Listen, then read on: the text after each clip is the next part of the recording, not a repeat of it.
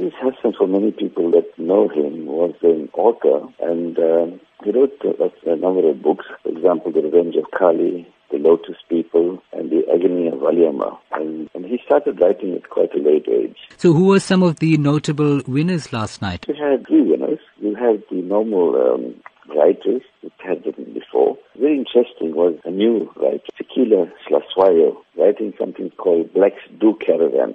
You know, the normal story is that Caravan is mainly for the white population, but here she actually went to 60 different sites and she wrote a wonderful book called Blacks Do Caravan. So it was a lovely discussion on caravanning around South Africa and what a wonderful country we have. And you know, went to all the different provinces and came all the sites in this country. It was fantastic. So she was one of the winners.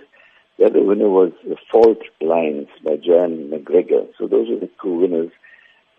Usually we have one winner, but you know, one couldn't choose between the two. So the judges actually chose both these books and both the authors. And the last one was a new author, debut author, Kanita Hunter. She wrote a diary of a Guji girl. So those were the three winners, effectively. Should have been two winners, but as I said, the main prize went to two authors. So what sort of legacy has been left behind by the renowned author Aziz Hassim? So we started quite late in life writing books, and you know, the irony of it was talking to his son last night. He says, you know, his father started writing at a very late age, in his 60s. You know, the irony was he wasn't even a graduate, he didn't finish his matric, and yet he became an author late in life, and he wrote wonderful books. And I think the focus also was on history. The history, you know, how important history is, and the trials and tribulations of the community.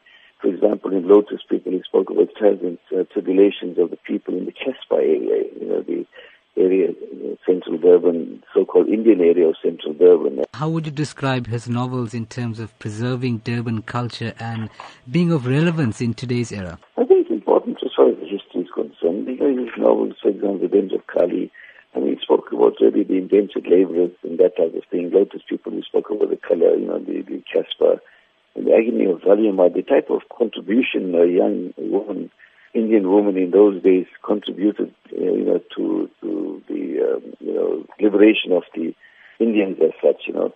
So it left, I think if one reads these books, one actually goes back in time.